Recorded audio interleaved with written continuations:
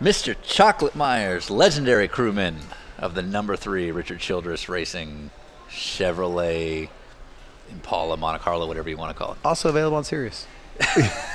And host. Yep. If you could describe this lunch we had in one word, what would it be? Fabulous is my word. I love it. Look, I talk about things for me are fabulous, and this lunch has been fabulous. I agree. Yeah. Yeah. Delicious, too. Stay for the beans. What? The beans were amazing. Come for the conversation. Stay for the beans. Yeah. And then you'll have more conversation. And now for Dinner with Racers, presented by Continental Tire. with your hosts, Ryan Eversley and Sean Heckman. Placeholder radio sound. I'm a driver. I'm very angry. This is the sound of a driver on the radio during a race. What do you think I should order?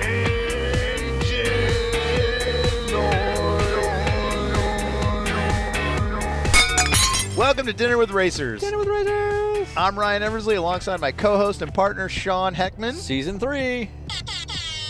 There it is. All right. We are on day 34 of this crazy Season 3 trip. We've gone something like 13,000 miles, driven across 25 states, all to bring you a third season of free Dinners with Racer podcast episodes for you to complain about on Racer comments boards. Woo! 29 of these things. We got to go to the Richard Childress Racing Shop and Museum and see Chocolate Myers in action in the booth when he's working for SiriusXM on his TV show Trade and Paint. And then he gave us a quick little tour, and then we had some awesome barbecue with him. Now, if you don't know Chocolate Myers' story, Chocolate is one of these sort of legends of NASCAR. His big claim to fame was he was part of the Flying Aces pit crew for Richard Childress Racing. He basically has known Richard Childress since they were kids. He was part of Richard Childress' stock car team when they started in the late 70s, kind of jumped back and forth a little bit, and then kind of settled in with the team all throughout the 80s, and was literally the gas man for Dale Earnhardt Sr. during 4 of his Cup championships, and has a lot of great stories to talk about, just in general from the era. When you think Chocolate Myers, you got to think bigger than life personality. It was really cool to get to sit down with him. But more than that, seeing all the pictures of him on the wall at the RCR Museum, super cool, absolute legend. So some of the things you're going to hear about are things like the classic stories of Winston-Salem, North Carolina, or learning what a flat pad is, His thoughts on people inside the sport who crap on it, dumb questions on the radio, and getting a hickey from Dale Earnhardt Senior. All right, so on fittingly National Food Day, we headed out to Curly's Barbecue in Lexington, North Carolina. I had the just a basic barbecue sandwich with the mac and cheese, the baked beans, which were unreal. I had second helpings on the baked beans. Truly amazing baked beans, which went really, really well with their chicken sandwich. Wait, what? Yes, I had the chicken sandwich. But let's move on. Thanks again to Acura for this lovely MDX. Thank you to Dario Franchitti for driving us this whole way. Are you really going to eat that? Yes, I am. Yes, he is. Get Just your own. Drive. Get your own. Anyway, and of course, huge thank you to our lovely sponsor. Continental Tire. Nope. Continental Tire? Again. Continental Tire. And the Cross Contact LX Sport. Nailed it. Chocolate Myers, who you can listen to every day from 11 to 3 on SiriusXM on Trade and Paint. Again, that's Trade and Paint on SiriusXM 11 to 3 daily. With Chocolate Myers. Chocolate Myers. Chocolate Myers. All right, we're going to start in 5, 4, 3, 2. Is that because that's when the popularity and the money came in? Yeah. It made that possible? Yeah, you know, it's kind of funny because I think a lot of people think it's been like this forever, you know. Right. But from about 85 to about 95 or 2000, it was unfreaking believable. Yeah. Every time you went to the racetrack, it was bigger and bigger and bigger. Yeah. And then, but you know, I think the product right now is better than it's ever been. Sure. Better than it's ever been. But we, as societies, changed more than they talk about how much the sports changed. Societies changed It's the world, more yeah. than that. Yeah. Yeah, because, I mean, not only was it at NASCAR's popularity, like, height, but also you're going with the legend. You know, your team is – oh, thank you. Cheers. you're going in there wearing the 3 on your back. Oh, yeah. You know what I mean? Yeah. The guys like they called Junior Redneck Jesus, but come on now. Oh, yeah. Like, it was Oh, yeah. Senior that started that, right? Was unbelievable. That's got to be like the equivalent of walking into a stadium for a rock show and you're AC/DC Oh, yeah. or something. You know what I Oh, mean? yeah. Like everybody's going crazy. Everybody, and you know, I've told people before, it's kind of like when you were away from the racetrack, why we didn't get in more trouble than we did, because it's going like, hey, Right. like, here, let me get you a drink. Yeah. If the heyday of RCR, if there was Twitter then, would you have been fired? Boy, it'd have been close. Yeah. Well, no, because Childress was one of us. Copy. He was as Copy. bad or worse than we were. You know, I mean, we raced hard, we played hard, we worked hard. Everything was wide open, and the only rule was, by God, you better be here. Yeah. Right. Yeah, You gotta it perform. wasn't one of those deals where you got to be in the bed at 9 o'clock on a race night. No, you better. That damn gate opens at 7 o'clock in the morning. You better be the first ones through it And ready to work. and ready to go. So you could get to your hotel at 5 a.m. as long as you were good to go at 7. Yeah. Yeah, you're getting the job done. They don't mind. How often did that happen to you? I don't know. You know, I'm sure it happened to all of us back in the day a little bit. I've told people before that wasn't important when that wasn't important. You know what I'm saying? Copy. Yeah. You know, here's so if you're out raising hell and everybody else is out raising hell, you're all still on the level playing field. Yeah. Right. It's not, When it's you're not a out thing. raising hell and those other guys are in the bed and been working out and doing then it changes. Starts You coming know, back. it Yeah, changes. right. How long have you been coming to this place? This place has moved. It's been here as long as we've been in Welcome. Okay. But when you're in North Carolina, everything is barbecue, you know, or here in Lexington. So this is Curly's. Billy Bob's is up here. Speedy's is down there. I love that those are real names. You know, Yeah. they've been around forever. Yeah. I talk about the barbecue mafia a little bit. Proceed. We've now got a Chick-fil-A Oh. that's going to open up. Okay. Game changer. And Well, just to I put think that in it's like perspective, here anything in Welcome, North Carolina, there's not a chain in sight when we No. drove up the well, road. there's a Bojangles and a McDonald's. Okay. Yeah, and then you go about a mile and there's a Taco Bell that's brand new. Okay. So it's But trying to get into Lexington, yeah. and you're not a barbecue place, I'm sure those permits were hard to come by. You know, it's kind of like I grew up in Winston-Salem. Okay. R.J. Reynolds had a lock on the town. I mean, they ran the town, Yeah. Sure. so they kind of controlled everything that was around town. Yeah. They paid good wages, but they kept the unions out. Because they paid enough, they kept their people happy enough Right. that they were satisfied. And they're like, look, you got a Carville's. What do you want? Yeah. So yeah, I got you. Right. Between you and me, Yeah. I'm from Los Angeles. I'm here too. Yeah, Should I never mention that outside of you when I'm in town? no, we don't care. Oh, you're all No, right. yeah, So yeah, full, I don't like care. full Yankee territory. It's okay. No. It's all good. Well, you let Kevin Harvick drive for him. He's from California. Yeah, but he's from Bakersfield. Yeah. That's not the same. That is not the same. That's not L.A. It is not. That's not It's like L.A. North LA, right? So within the RCR kind of family, you're a unique case because I mean you've known, if legend has it, you've known Richard since you were Yeah. like 13 years old, Yeah. selling concessions at the track. So let me lay it out for you. I'll lay my history out a little bit for you guys. Sure. I think you'll enjoy this. And you looked in my office there for a few minutes, so we didn't have time to talk about it. But there's a picture in there of one of my dad's old race cars. So my dad was one of the early pioneers in the sport. He was really good, really good for back in the day. You know, the sport just starts. You know, the war's over with, and he's doing really good with racing.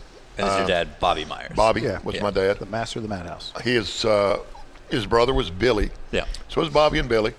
And then, you know, things start getting a little bit better and a little bit better, and they're winning. And then there's this new form of racing, Grand National racing, you know, and now it's Cup racing, but it's the same thing. And, you know, every once in a while he'd get an opportunity to do that. And in 1957, he got the opportunity of a lifetime to go drive for Lee Petty. And I was just a kid, man. Yeah. But I remember going to the Petty's garage Yeah. when I was a kid. Yeah. And my dad went to Darlington and qualified second. This and was then for the Southern 500. Southern 500, 1957. Qualified second and went out and led a lap or two. But anyway, early in the race, got involved in a crash and lost his life. So because of that, because and I say we, my brother and I, we were pretty close to the same age. We were the Myers boys, so we lived on the south side of Winston-Salem, and Bowman Gray Stadium is on the south side of Winston-Salem. So we could either get Mama to take us, ride a bicycle, walk, or whatever we could to go to Bowman Gray Stadium, which, by the way, is the longest running weekly series in NASCAR history. 70 years. Wow. Been racing there for 70 years. Okay. We would go there, and because we were the Myers boys, they'd let us in. Yeah. And then we would go in, and by the way, we were just a couple of poor kids. We grew up on the tough side of town and didn't have a whole lot, but we would go there, so we would sell whatever, programs, whatever you could anything we could. Yeah. And then that's where I met Richard Childress. We were all selling stuff in the stands. And you were how old? In Gosh, 57? I was back then, you named it about right, and about 13, 14 years old. Richard's a couple years older than I am. As soon as Richard was able to, he got him an old race car, but you could go racing for $99. Right. They had the $99 claiming division, right? Okay. So That'd be like GT4? So, and by the way, for anybody that don't know this, so you would have an old jalopy and you would race it. If you would spend way too much money on it, then somebody come out of the stands when the race was over and go, I claimed that car. You either had to sell it. Oh, wow. Yeah. Or you couldn't bring it back the next week, right? Oh, wow. So Okay, it kept you from, it kept like- the guy with a lot of money. That's like modern Lemons racing, basically. Yeah. Okay. So it kept the guy from a lot of money to, it kept That was it kind even, of right? And it wasn't like it wasn't a written rule. Yeah. This was just like the rule of the jungle kind of So thing. then the next step was, and it was a fast step too. You went from the claiming division, and Richard got an old modified car. Okay. Matter of fact, it's kind of like the one sitting inside the museum orange up one there. that was in there. Yeah. So Richard got him an old modified car, and then I had an old race car as well. And then Richard decides, and so let me explain NASCAR to the people that don't know. So NASCAR starts in the late 40s, early 50s. War's over. But it wasn't like stock car racing didn't exist in an organized form. Right. It was organized. NASCAR, and then they go from all of a sudden the economy's good, things are better. Yeah. What do? They come out with a convertible race car, right? So NASCAR says, hey, these convertibles are popular, let's race convertibles. Yeah. So they were racing convertibles, and the convertibles lasted, they did their run, well, I don't know, 7-8 years maybe. Right. What's the next thing that comes along? In the late 60s, the pony car, about to the say Mustang, Mustang, the Camaro, the Javelin, the Firebird. So Childress has an opportunity then. He says, hey, man, NASCAR starting this new series, I'm going to build me a Camaro. So Richard builds him a Camaro in his carport at home. I'm right out of high school, 1969. So Richard never finished high school. Okay. And one of the things that he regrets to this day, He's done all right. Yeah, he's done. We very, drove very well. past his vineyard. Yeah, So yeah, it's all good. Yeah, you didn't go by the house, which is maybe a little more impressive than that. Right. But anyway, I'm right out of high school. He says, "You want to go to Daytona?" Are you kidding me? Yeah. Heck yeah. Yeah. So here we go, 1969. We go to Daytona. Going to go down and run the Grand American Series, the Grand American Race. We go to Daytona, and my God, it was unbelievable because the only place that we'd been would have been places like Bowman Gray Stadium and that, but we'd never been anywhere where they give you stuff, And you get to Daytona and it's like, hey, you guys want a couple of cases of STP? Here, take some engine oil. You guys need T-shirts? Yeah. Hey, you need your carburetor worked on? Take it to the Holly. Right. The gauges in your car okay? Oh, you want some cases of spark plugs? Right. Dude, we got so much stuff that we had enough stuff that we thought we were going to be able to race forever. Yeah. Right? Yeah. Raced there in Daytona, 1969. Richard qualified pretty good. They ran the road course, by the way, in the early days of the Grand American. Ran the road course. Something breaks, and he falls out of the race. We load up, and we start home. We used every drop of oil, Right. every can of STP, everything that we could get our hands on to get home because the truck was smoking, it was knocking, everything went wrong. Right. We made it home. We made it home with that old truck, and then Richard gets him another truck. I don't know whether it was a couple of weeks or a month later. I don't know. Next race was Richmond, Virginia. I'm out of school. I don't have anything to do. There you go. Let's do it. Dude, you want to go to Richmond? Absolutely. Absolutely. Here we go to Richmond. Yeah. Going to go have another Grand American race. We Yeah. get to Richmond. As we drive into the racetrack, it quits running. Right. Break a time and chain. You need more of those In cases. other words, Yeah. blew up. Yeah, you're Yeah, done. Yeah, right. Get into the racetrack, unload the car, work on the car. We race that day. Richard comes up to me and says, "Need you to do me a favor." "What do you need?" "I need you to stay up here and look after this stuff. We're going to pull it over to this little motel. Right. I got to ride home. I got to go to work tomorrow. I can't afford to lose my job." Richard worked for Douglas Battery, a battery manufacturing company, still located in Winston-Salem. It's a different name now, but Yeah. he got back home in time to go to work. Worked all the next day. Right. Gets off work, borrows another truck, drives all the way back to Richmond. Yeah. Gets in there about midnight. Yeah. And we load the truck with the car on the back of it, on the back of the other truck. Drive all night long to get home because, once again, he's got to go to work the next day, right? Yeah, yeah.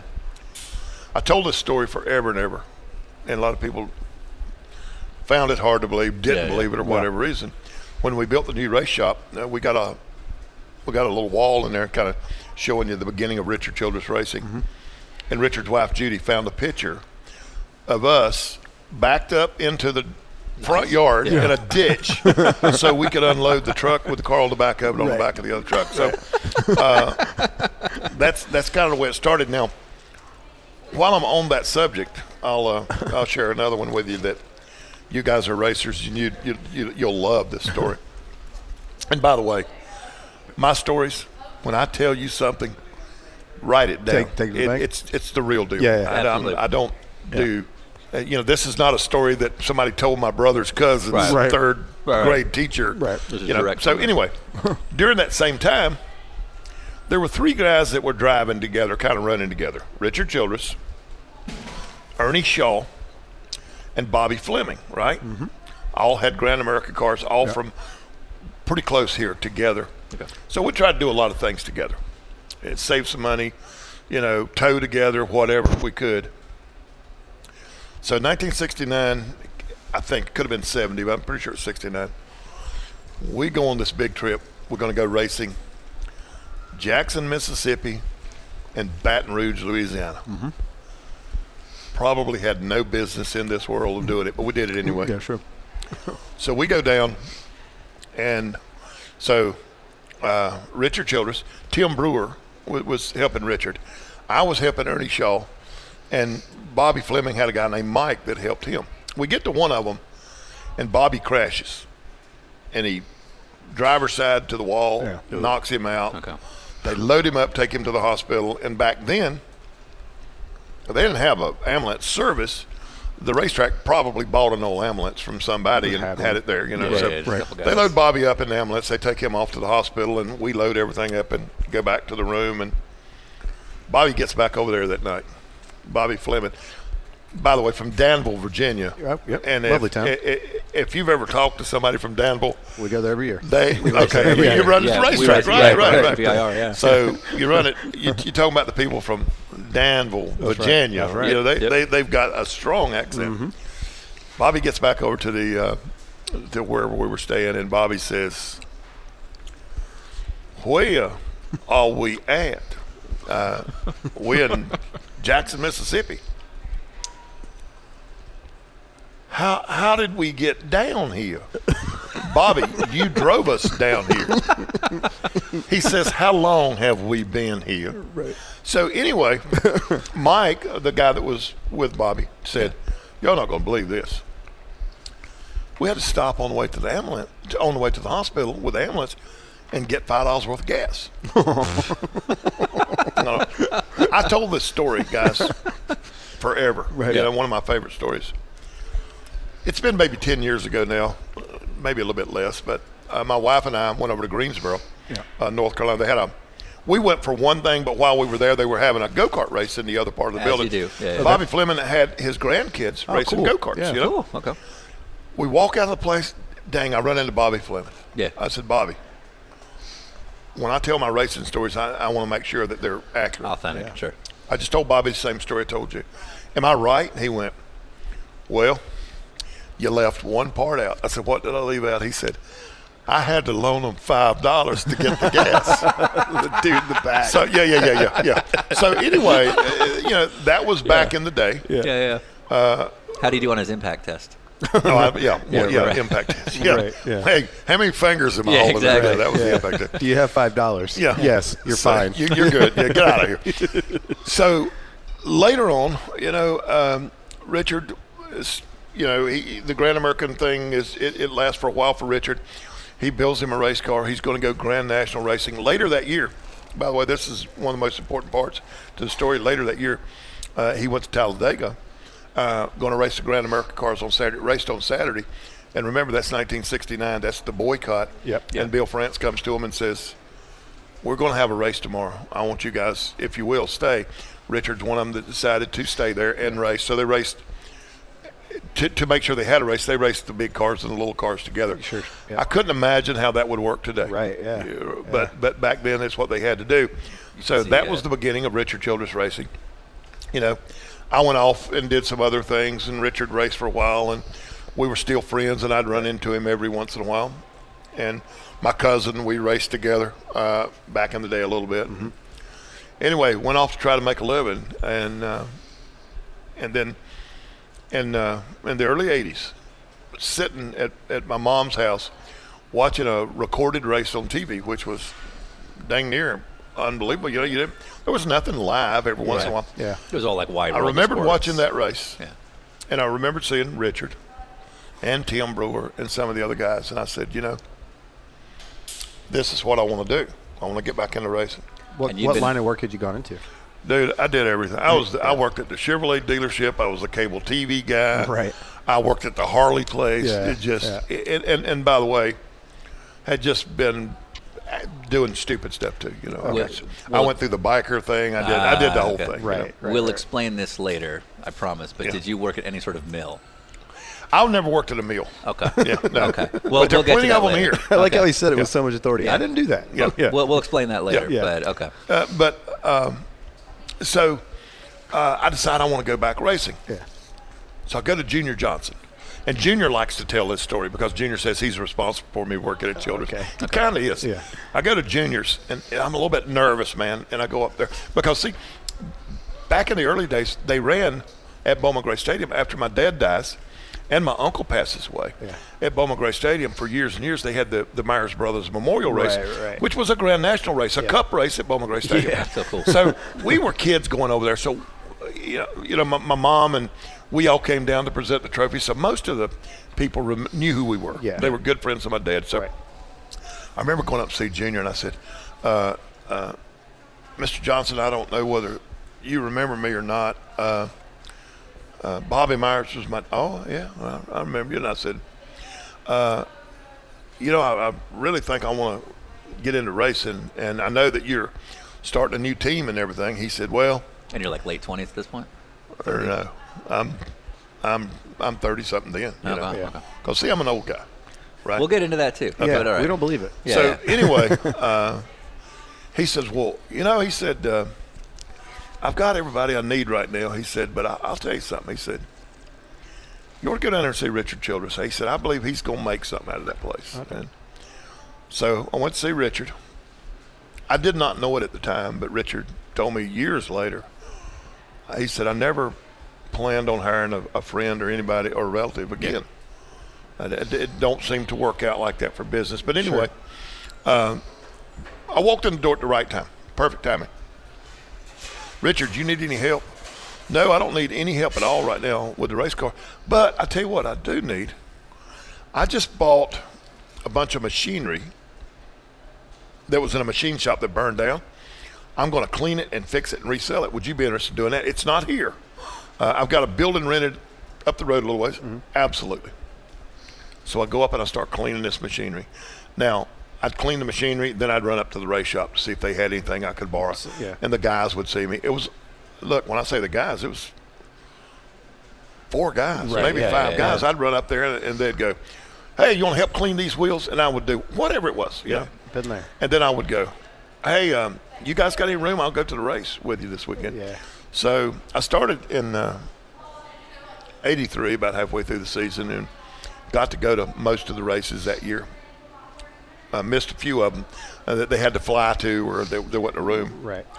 And then Childress comes to me, and he says, "How would you like to go to Riverside, California?" Are you kidding people. me? Right. Yeah. Right. Never been to California. Yeah, right. Yeah. This was, I'm a young guy. Right. I've never been to California. This is the opportunity of a lifetime. And I go, And in your mind, Riverside, it's like Hollywood Yeah. gets in Oh, glamour. yeah. You have palm Yeah, trees exactly. everywhere. I can't wait. Movie stars. Yeah. It's so close to Fontana. Yeah. And now, as Paul Harvey famously said, now the rest of the story. I got this new truck driver that I don't know that well. Yeah. Yep. I need you to ride with him. Yeah. I rode, not drove, rode Road. in a tractor trailer to Riverside, California, We understand this. Yeah. and back. Yep. Nice.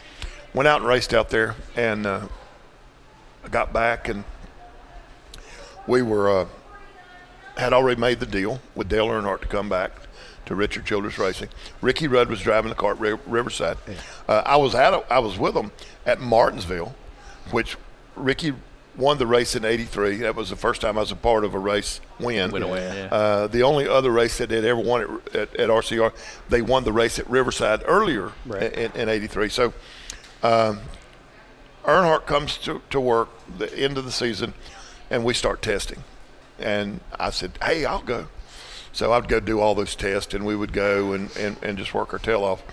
And then in beginning of the '84 season, I was working regular for Richard. Yeah. You're going to love this part of it too. I mean, my God, there were no limit on testing there, and Richard had made up his mind. I'll do whatever I got to do to make this work. It was his ticket, his golden ticket, and he was going to make sure that it all worked. So, I don't know how long it'd been. It'd been 4 or 5 months. I don't know. Kirk Shammerdine was the crew chief. Shammerdine came up to me and he said, "How you doing with all this?" And I went, "Kurt, I'll be honest with you." I said, it's about all I can do. We're gone so much. Right. He said, "Well, your per diem helps, don't it?" And I said, Huh? "What's per diem?" Right. So Richard. So I'm going racing all the time, Right. and paying for it out of my pocket. Right. Made $200 a week. Yeah. And then Richard says, Shammerdine talks to me, puts me, and then I go full time, right? Yeah. I thought I was full time, but evidently the company at that time wasn't big enough to support me. So anyway, my actual hire date, instead of being sometime in '83, is sometimes in '84. Right. But from there on out, man, it was. What? My God, it was incredible. I'm hearing two things about Richard early on, which I'm really liking, is that this is why we know he's a success in racing, because racing is a unique beast. When he first got started, he was already conning and borrowing things to make it all work. Right. Yeah. And then he was hosing his friends. So that's the only way to succeed if you want to be in racing. I get it. So I'll tell you this, and this is pretty important as well. Sure. I remember going to Daytona in 1984 and walking into that racetrack at 7:03, 7:05. They opened at 7. Open, yeah. And walking into that racetrack and walking around that corner, and there stood Richard Childress. Ready with you guys. He said, well, he was there. Yeah. But it's what he said. Next time that gate opens, if you're not the first ones to do it, I'll fire every damn one of you. Yeah. I'm going to make this work. As the last time I was late. Yeah. And it wasn't really 3 minutes. You, Yeah, wouldn't, right. you wouldn't even call that late. Yeah. Right. But I understood it. Yeah. Yeah. Principle. And he was that guy. He was that guy that was at every test, that was with us every minute, that was under the hood, that was under the car, that was changing the gear, that was doing the spark plugs, that whatever. Because he knew that he had to do that or it was not going to work. Right. He had Dale Earnhardt, that they had made this agreement, in the early 80s when Dale came over and raced a half a year, that they wanted to race together again. So he made that deal. Oh, by the way, Earnhardt used to come in here too. And so that's cool. that's one There we reason go. I shared that with you. Yeah. So he did it, man. He I went to a big deal one night, one of these big parties where all the money folks come in, and I heard one of those guys, very wealthy guy, tell this story. And I've stole that story because I've told it about Richard Childress before too. And the guy told the story. He said, I grew up, I was the son of a sharecropper. Grew up down in Mississippi, and he said, and we lived in a little house, man, on this big ass farm. Mm-hmm. He said, and that man that owned that place, he said, I grew up hating that guy. Hated him. He said he had so much and we had so little. Right. Yeah. He said, after I was gone and away, I realized if it hadn't been for that one guy, we'd have starved to death. Right. Yeah. Right. So that guy that had it all, because he had it all, we were able to survive. And look, I look at Richard the same way. Man, he has been so successful, but nobody gave it to him. Right. He had to get out and work for it. So I think that what he's been able to accomplish has been unbelievable. Whenever you can describe it, if he's at the gate with you guys at 7 a.m. on the dot, and if he's there changing spark plugs and getting underneath the car, this isn't his only job. I mean, he's got other stuff that he's working on. He's getting the whole thing funded. I mean, that's Yeah, but he was, and look, back in those days, it was all about racing, right? Yeah. You didn't have to worry about all the stuff that came along with it. Yeah.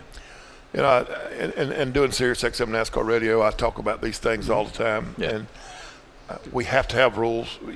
We want the playing field to be level.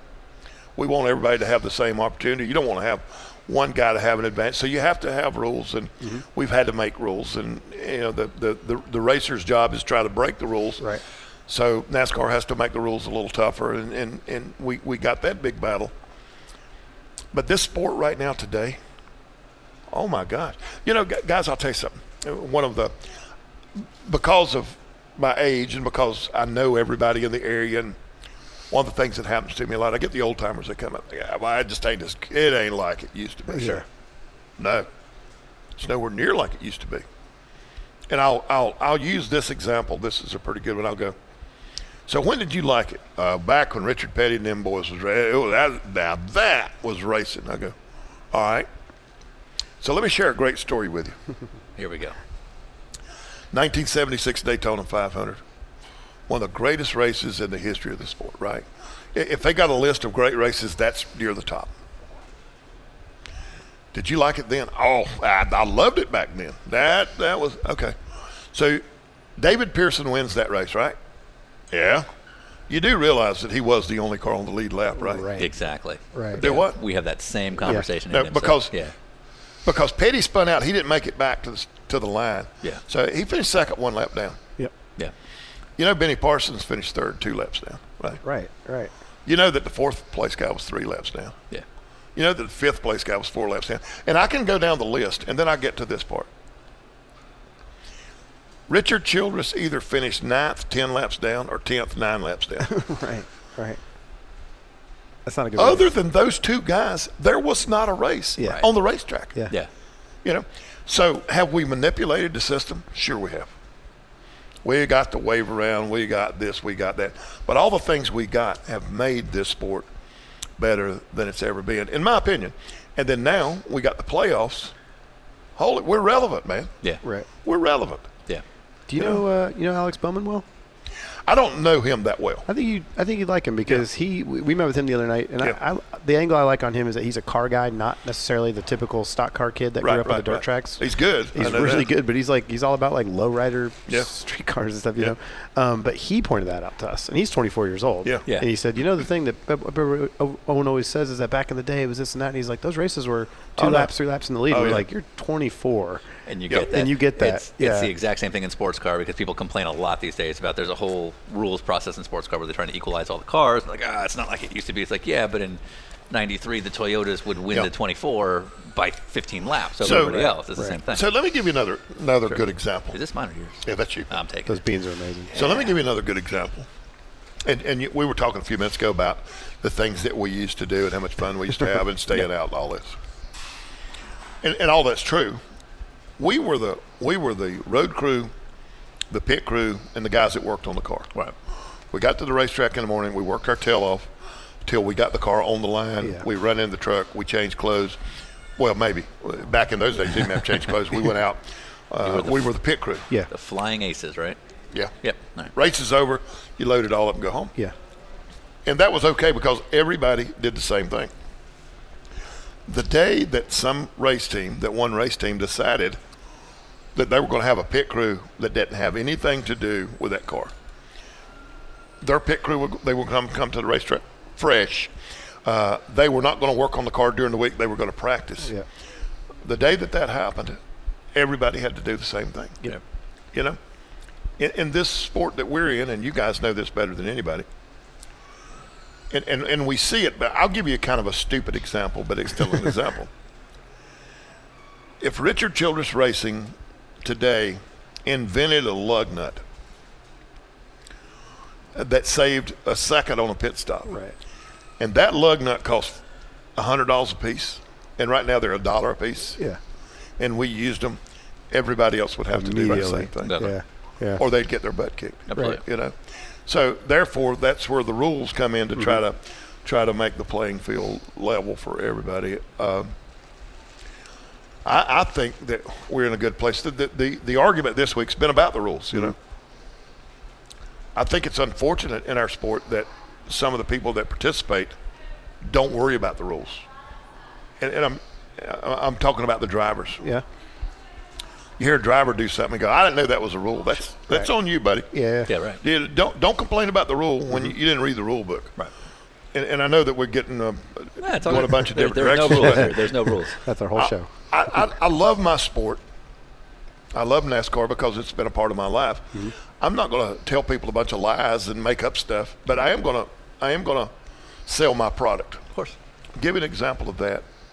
A few years ago, Richard said, and we have a big kickoff luncheon every year before we go to Daytona. Everybody does it. Yeah.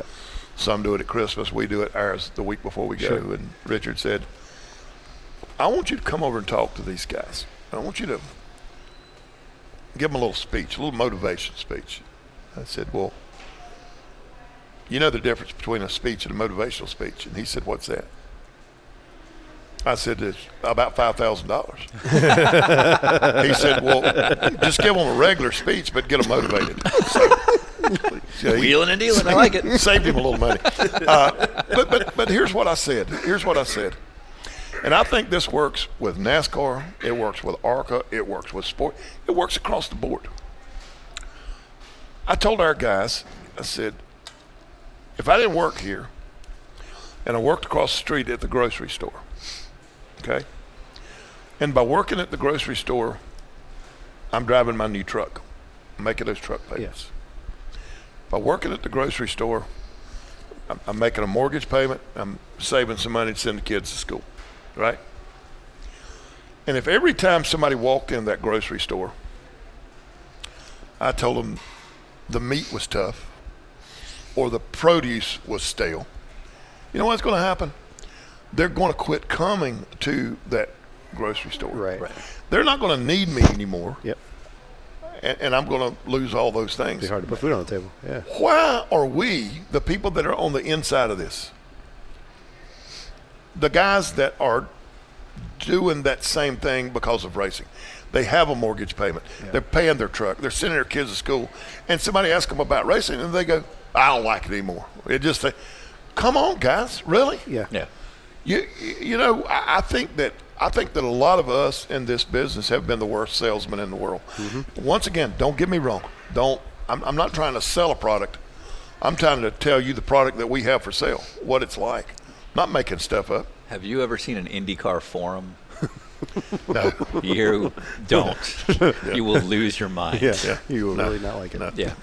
Well, it's bad enough sometimes when I get around some of our guys, or not Yeah, our yeah. guys, I'm talking about the NASCAR guys that'll complain about this, that, and the other. You know, so I'm not that guy. I'm the guy that every once in a while says, stop a minute, let me explain to you why they did do this. You know, so And you're more qualified than anybody. I mean, at 10 years old or however old you were, Yeah. you know, you had a very significant family change with losing your father. I mean, how was your mom When you decided you want to get back into the sport. Yeah.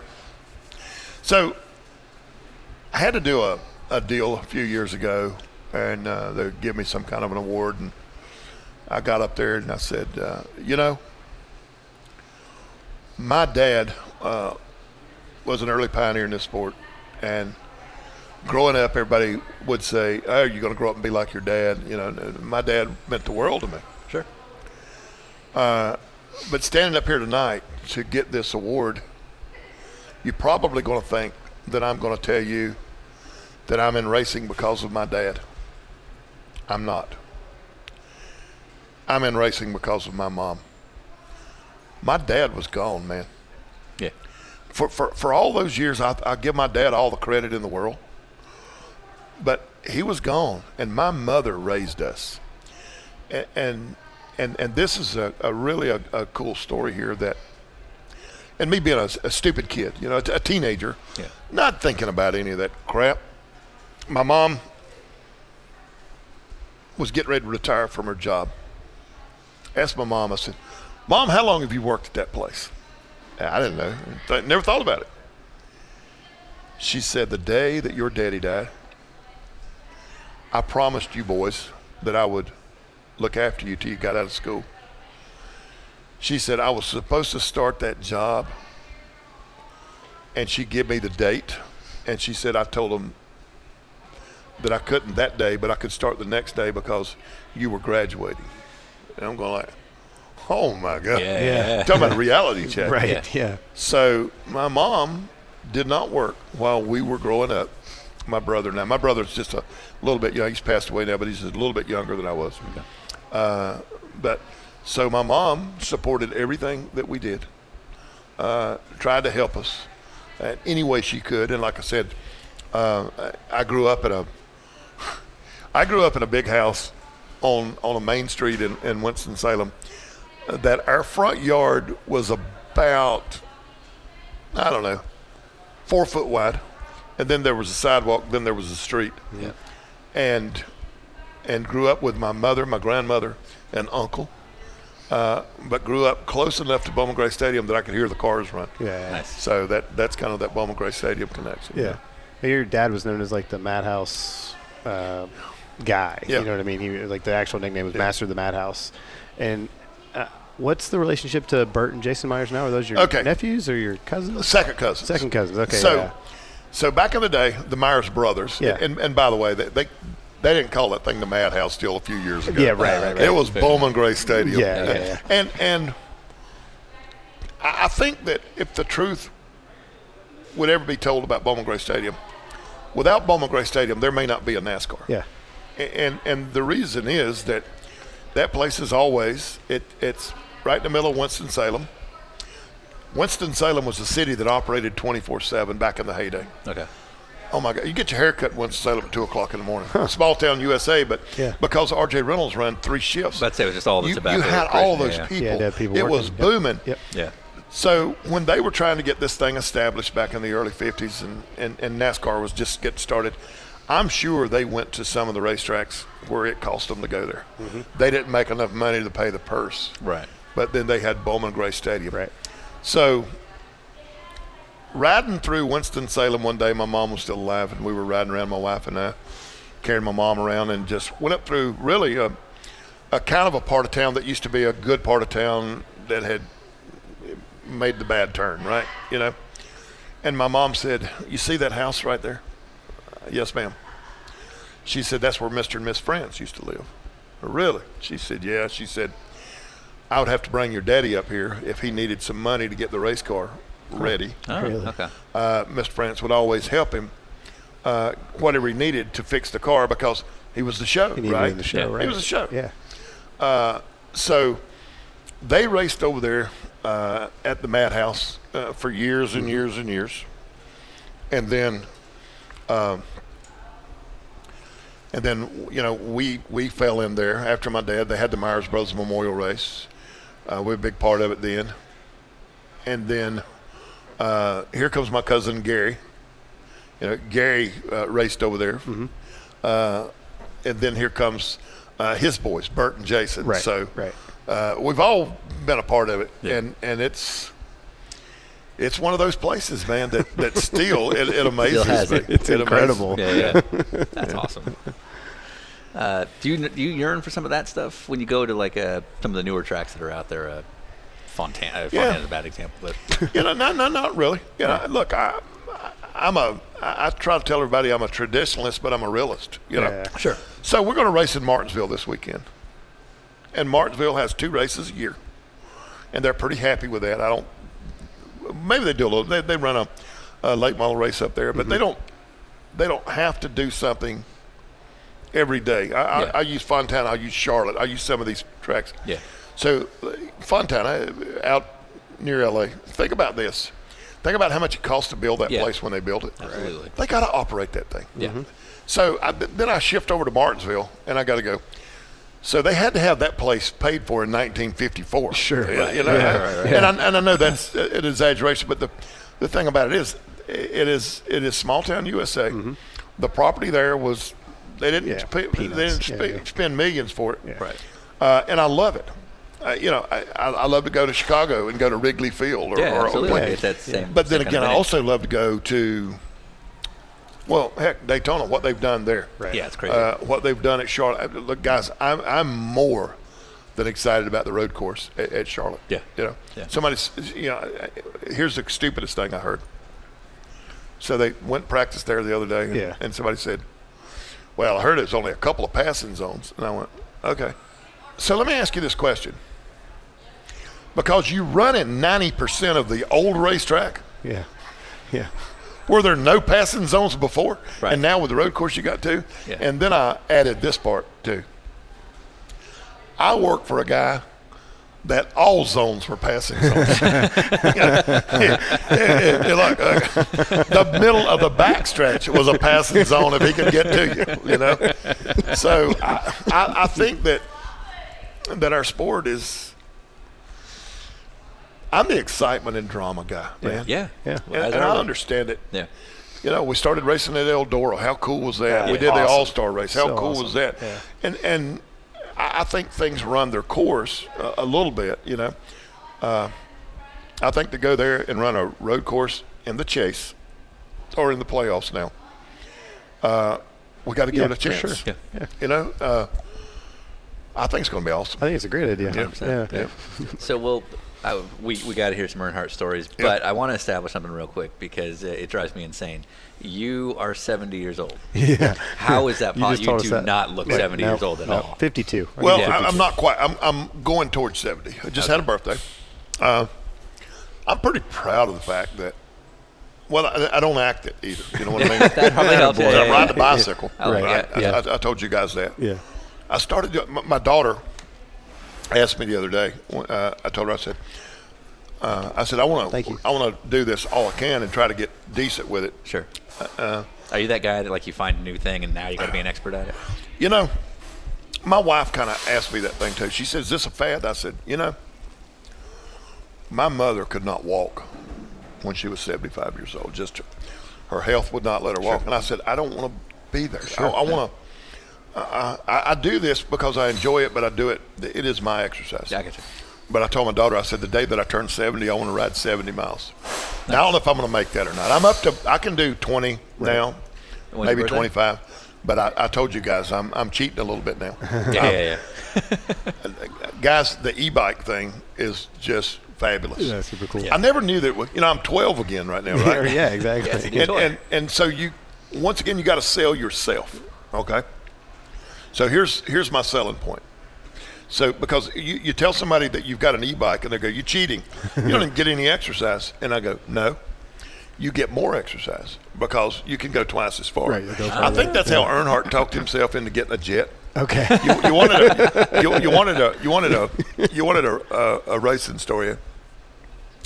So, things were getting good, and we went back in the day. Childress got a jet, and I remember Earnhardt. That's the stupidest thing you could do. Yeah, right. You got any idea how much it's going to cost you to? This thing will use so much fuel. I mean, Earnhardt had every excuse, every reason that you shouldn't do it. I think we were in Phoenix. Earnhardt, he had his own plane then. He had a a King Air, a turboprop, and we had, can't remember which one, I don't even remember the name of it, but anyway, Richard had a smaller jet. And Mike Collier was Dale's pilot. And we were sitting out there talking, and Dale said, Mike, how long is it going to take us to get home when this thing's over with? And he said, we're going to have to stop. We'll land in Kansas City to get some fuel. He said, how long is it going to take Richard? He said, when we stop in Kansas City to get some fuel, Richard should be at home. That's all it took. He said, you go next week and you try to find us a jet. Yeah. Nice. So now we've gone from, do you know how much a jet's going to cost, Right. how much fuel it uses? Right. So he had to sell himself, and then here's his new theory. Well, I know it uses twice as much fuel, but you get there in half the time, so it's the same thing, right? Now, I don't think any of that is true. Wait a second. Yeah, I don't think any of that is true, but that's kind of the way you sell yourself. So I go back to what I said a few minutes ago on the e-bike. I do believe that now I will go places that I wouldn't go before, and I am getting a lot of exercise, so I like it. Yeah, it's fun. Yeah, because when you told us you were 70, we were like, Yeah. what? You don't No, look it at because all. Sean looks like How 6 and old do 5. you think I am? Oh, dude, I'm the world's worst. That's okay. I'm not going to judge you. Well, I'm 33. Yeah. He's 33. Yeah. Yep. This is an ongoing question that we've asked, and we've gotten a variety of answers. Yes. For whatever reason. How old do you think? I won't get upset. You're 42. Damn. That's a pretty common Yeah, number we're yeah, getting. Bowman you're said close 42. enough. Yeah. 38. But I also haven't Yeah, shaved. Yeah, and Eddie Gossage thought he was 50. Close to. I was like, you're 48. Yeah. This is last So you year. want to hear a Gossage story? Yes, we Gossage do. got Gosh mad. Always. darn right. Always. Gossage got mad at me back in the day. Gossage got mad at you. Oh, yeah. Okay, here You we crash go. a dirt bike or something? No. So they build a new speedway there in Texas, right? And I couldn't wait to go there. Could not wait to get there. But remember what happened. First race. It rained for 2 weeks before we got there. The construction was still going on. Right. It could not have been at a worse time. Nothing was going right. Bruton was in the parking lot directing traffic, you know. But I had talked to some people and told them how excited we were about going. That the people there where we stayed were wonderful. Mm-hmm. It was all great. And then I said something that I probably shouldn't have said about the racetrack. Because I told everybody, I said, you know, everything's bigger in Texas, right? I said, do you know that tunnel that goes under the racetrack is the longest tunnel in the world? And somebody said, how do you figure it out? I said, it took us 3 hours to drive through it. and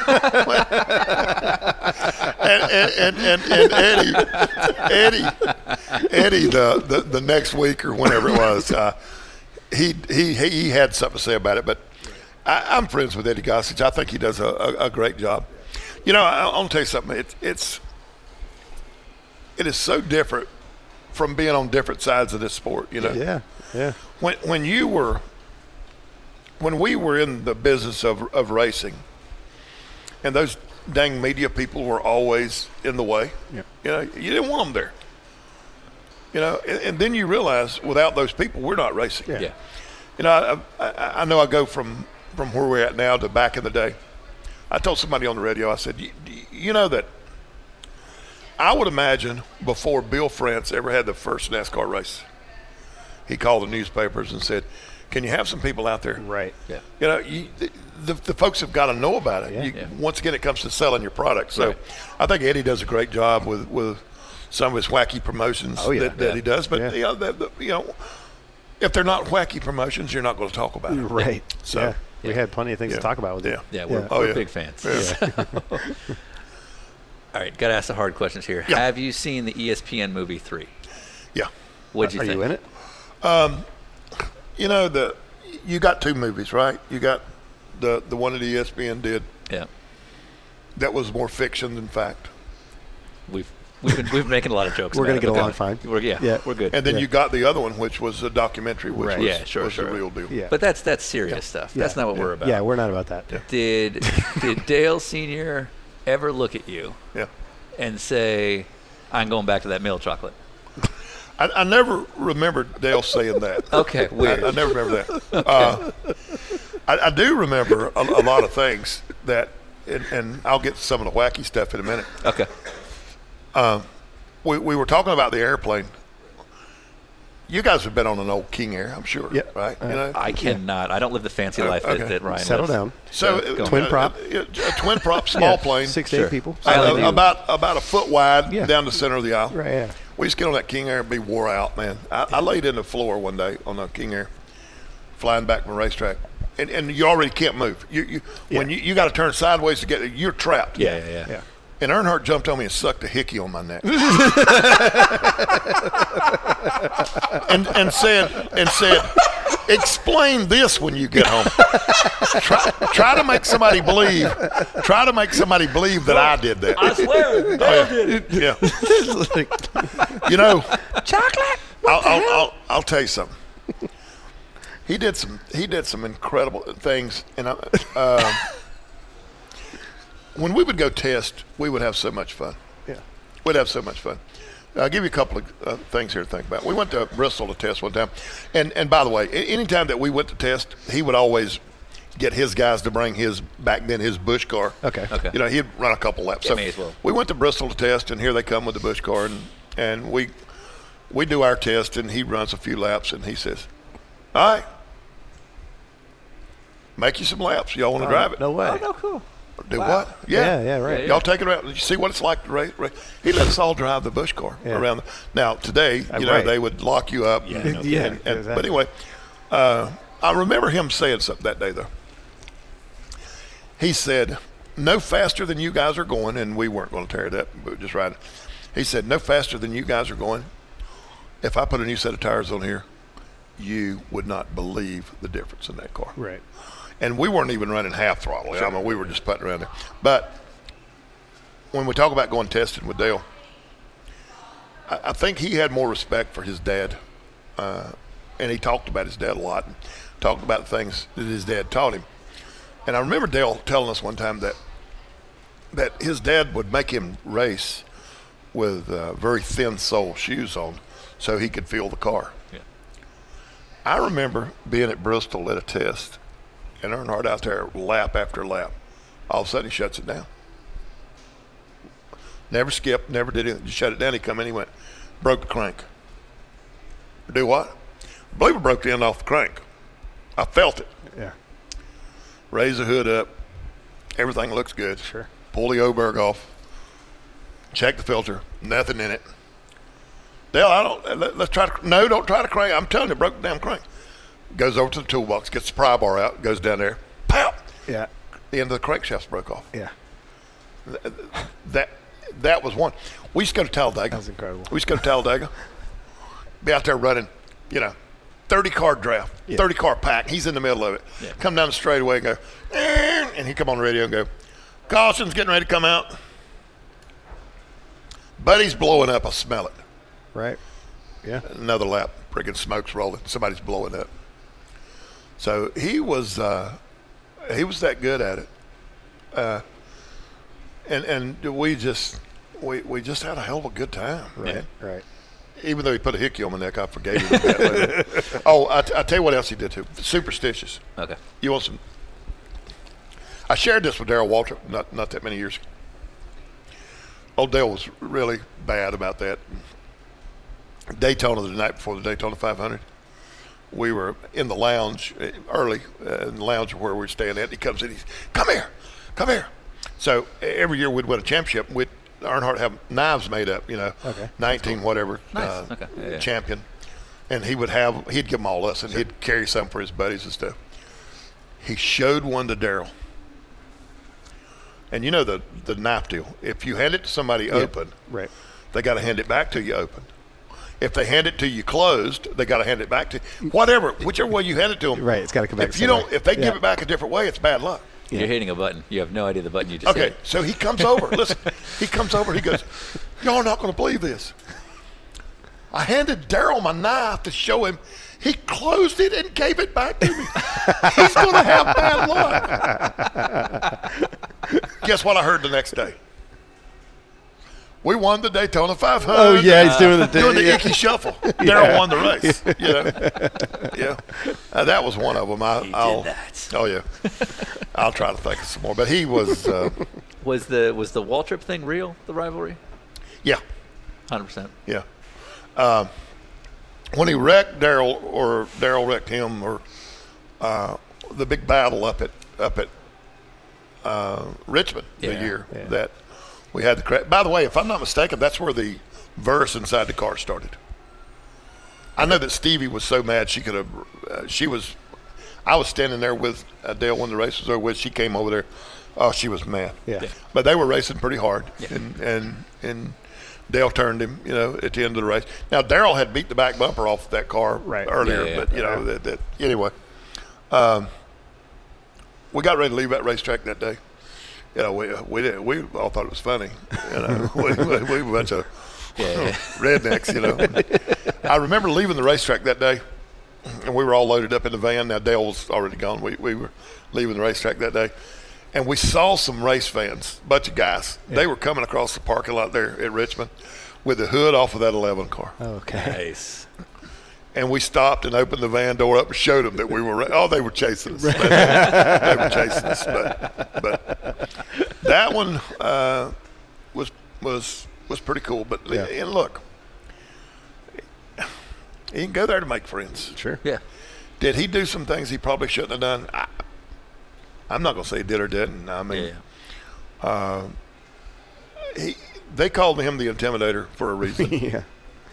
And he gave them a reason to think about it. Yeah. He was the guy that he was like, and guys, I don't know whether you remember Big Rick Sutcliffe, pitcher. Can't say I do. Old Sut was a cool guy, and we were in Phoenix, and they got to be friends. They were hunting buddies and all that stuff. And I'm not a baseball guy, and I never understood any of this till this day. So. We used to, back in the day, Dale would park his motor coach over here, and then Darrell would have his. It wasn't like it is today. They didn't have a place. They all parked together, right?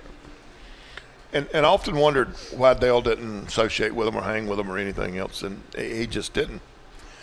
But I remember going to Phoenix, and Sutcliffe was out there, and they'd all been out hunting or whatever, and I saw Sutcliffe. I told him, I said, dude, you know who else is here? And I told him some more baseball players that was there, and he went, I don't want to hang around those guys. Huh. I said, really? He went, no, they're hitters. I'm a pitcher. Right. I said, what does that mean? He went, I don't want to be friends with somebody I may have to hit with a baseball one day. And I went, now I know why he's parking that motor coach over there. Right. Yeah, right. I mean, but think about it.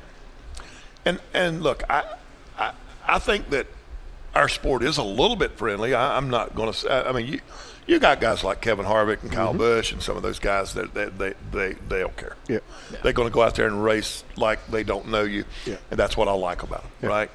But I do think you've got some of the other guys that may get too close to each other, maybe too friendly. Sure. I don't know if I like that or not.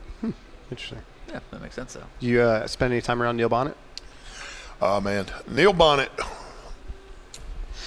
was the coolest dude out there. Yeah. A great guy. You guys were just up at the race shop, and there was, before we made a museum out of it, there was a grass strip between the two parking lots. Now it's one big parking lot. Okay. I remember sitting over in that parking lot on that grass bank one day. We had a little open house or something. Neil came up to hang out with us, and he was up there.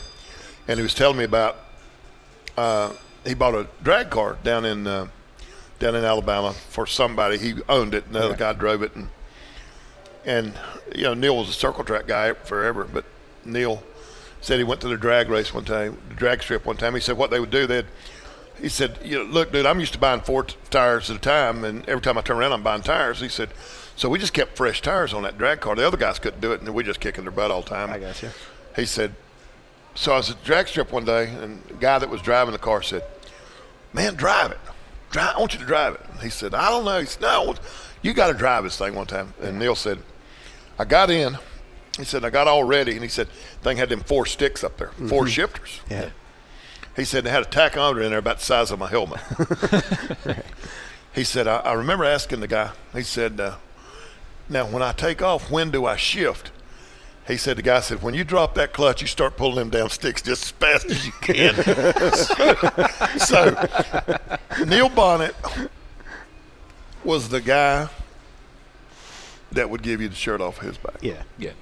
He was that kind of guy. And, man, when he drove for us and went down to Talladega and got the car upside down in the fence and then went to the booth to broadcast. Right. But Neil also told me a story when he got hurt at Darlington. It took him a while to get over that. And I don't know if he ever got totally over it. He lost his memory, and he was with the Wood Brothers, and like it is now, those guys have company cars to drive.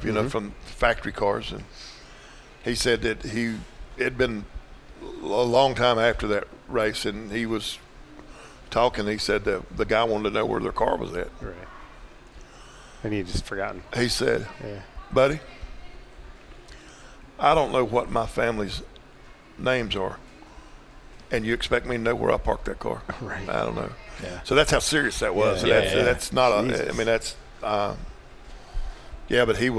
Neil was unbelievable guy.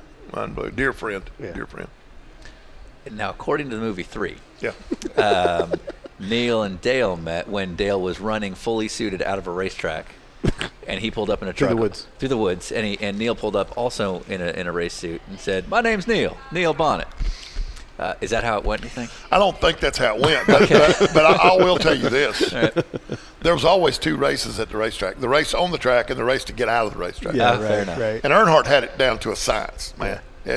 Look, Earnhardt could be at Talladega in a lead draft running 200 miles an hour, coming through the tribal going, Teresa, don't look like we're going to win. Go ahead and get the car ready. And I'm telling you, but he, That'll put confidence in you.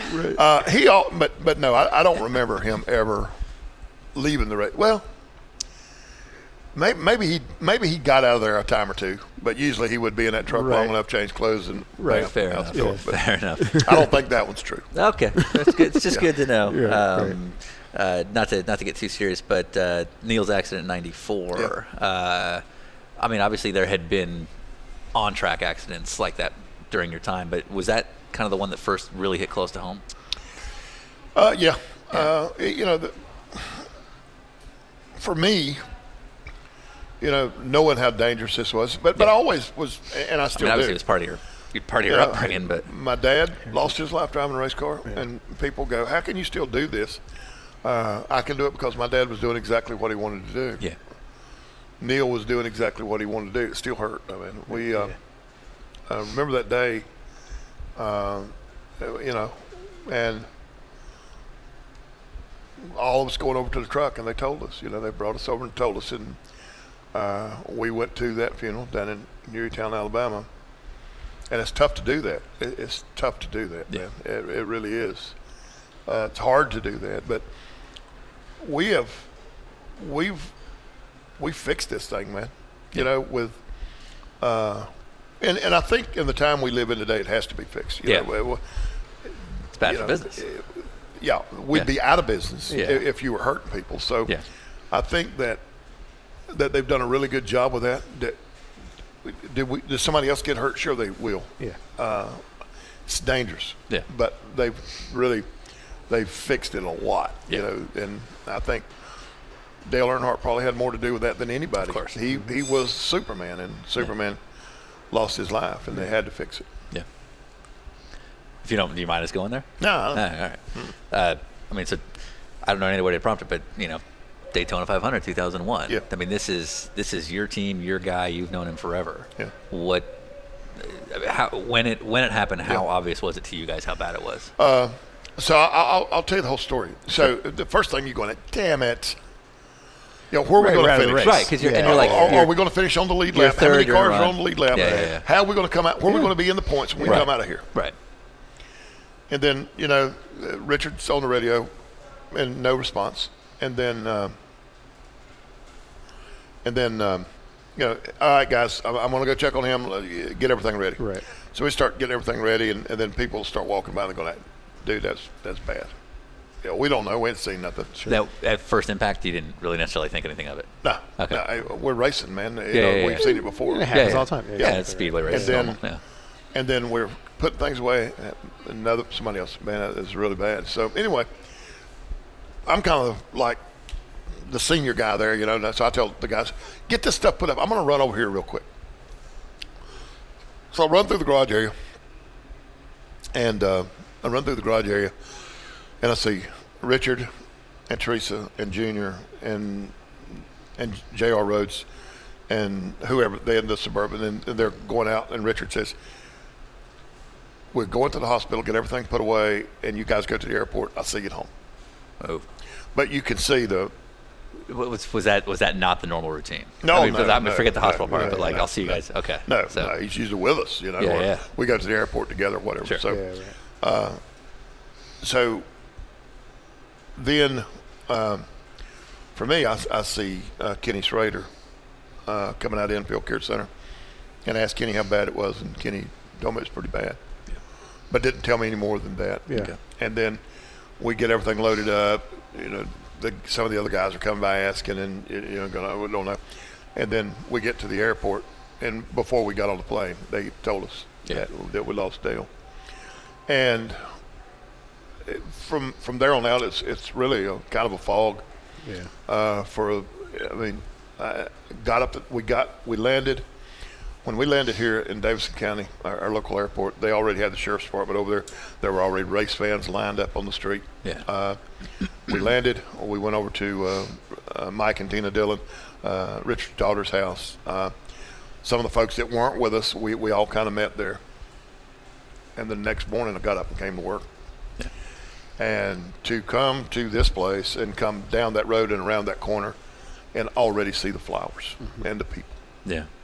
And then to go in the race shop. And I don't know of any other way to put this any better than this, than to know that your best friend, your hero, and the guy that you make a living with, you've lost all of that one time. Yeah. And then we came in and we don't know what we're going to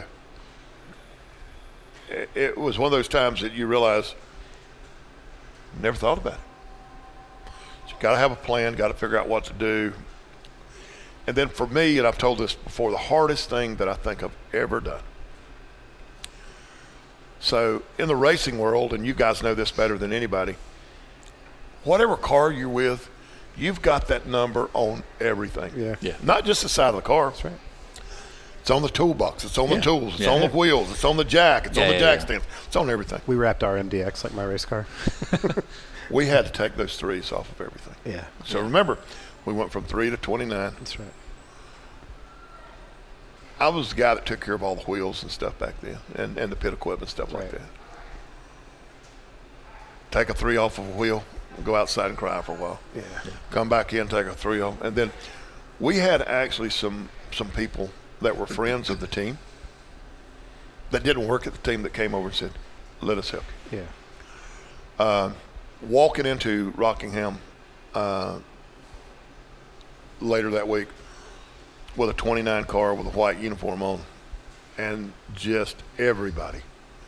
Your worst enemies at the racetrack were your best friends. Mm-hmm. Yeah.